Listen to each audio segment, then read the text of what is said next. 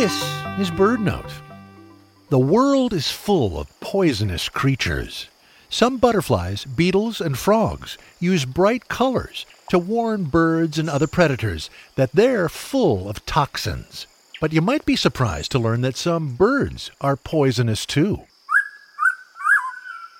The hooded pitahui is a bird that lives in New Guinea and eats a toxic beetle. The pitahuis aren't sensitive to the beetle's toxin, so they can accumulate large amounts of it in their skin and feathers. Scientists examined the chemicals from pitahui feathers and identified the same type of toxin found in poison dart frogs. Like the birds, the frogs may also gain their chemical defenses from eating insects.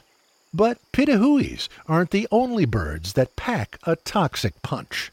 When ruffed grouse eat a plant called mountain laurel, they pick up a poisonous compound that can make them an unappetizing meal for a fox or a human hunter. And quail in the eastern hemisphere sometimes snack on hemlock, turning them into a very upsetting dinner item.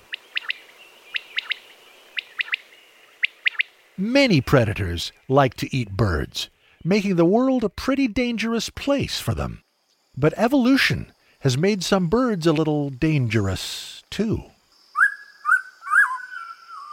For BirdNote, I'm Michael Stein.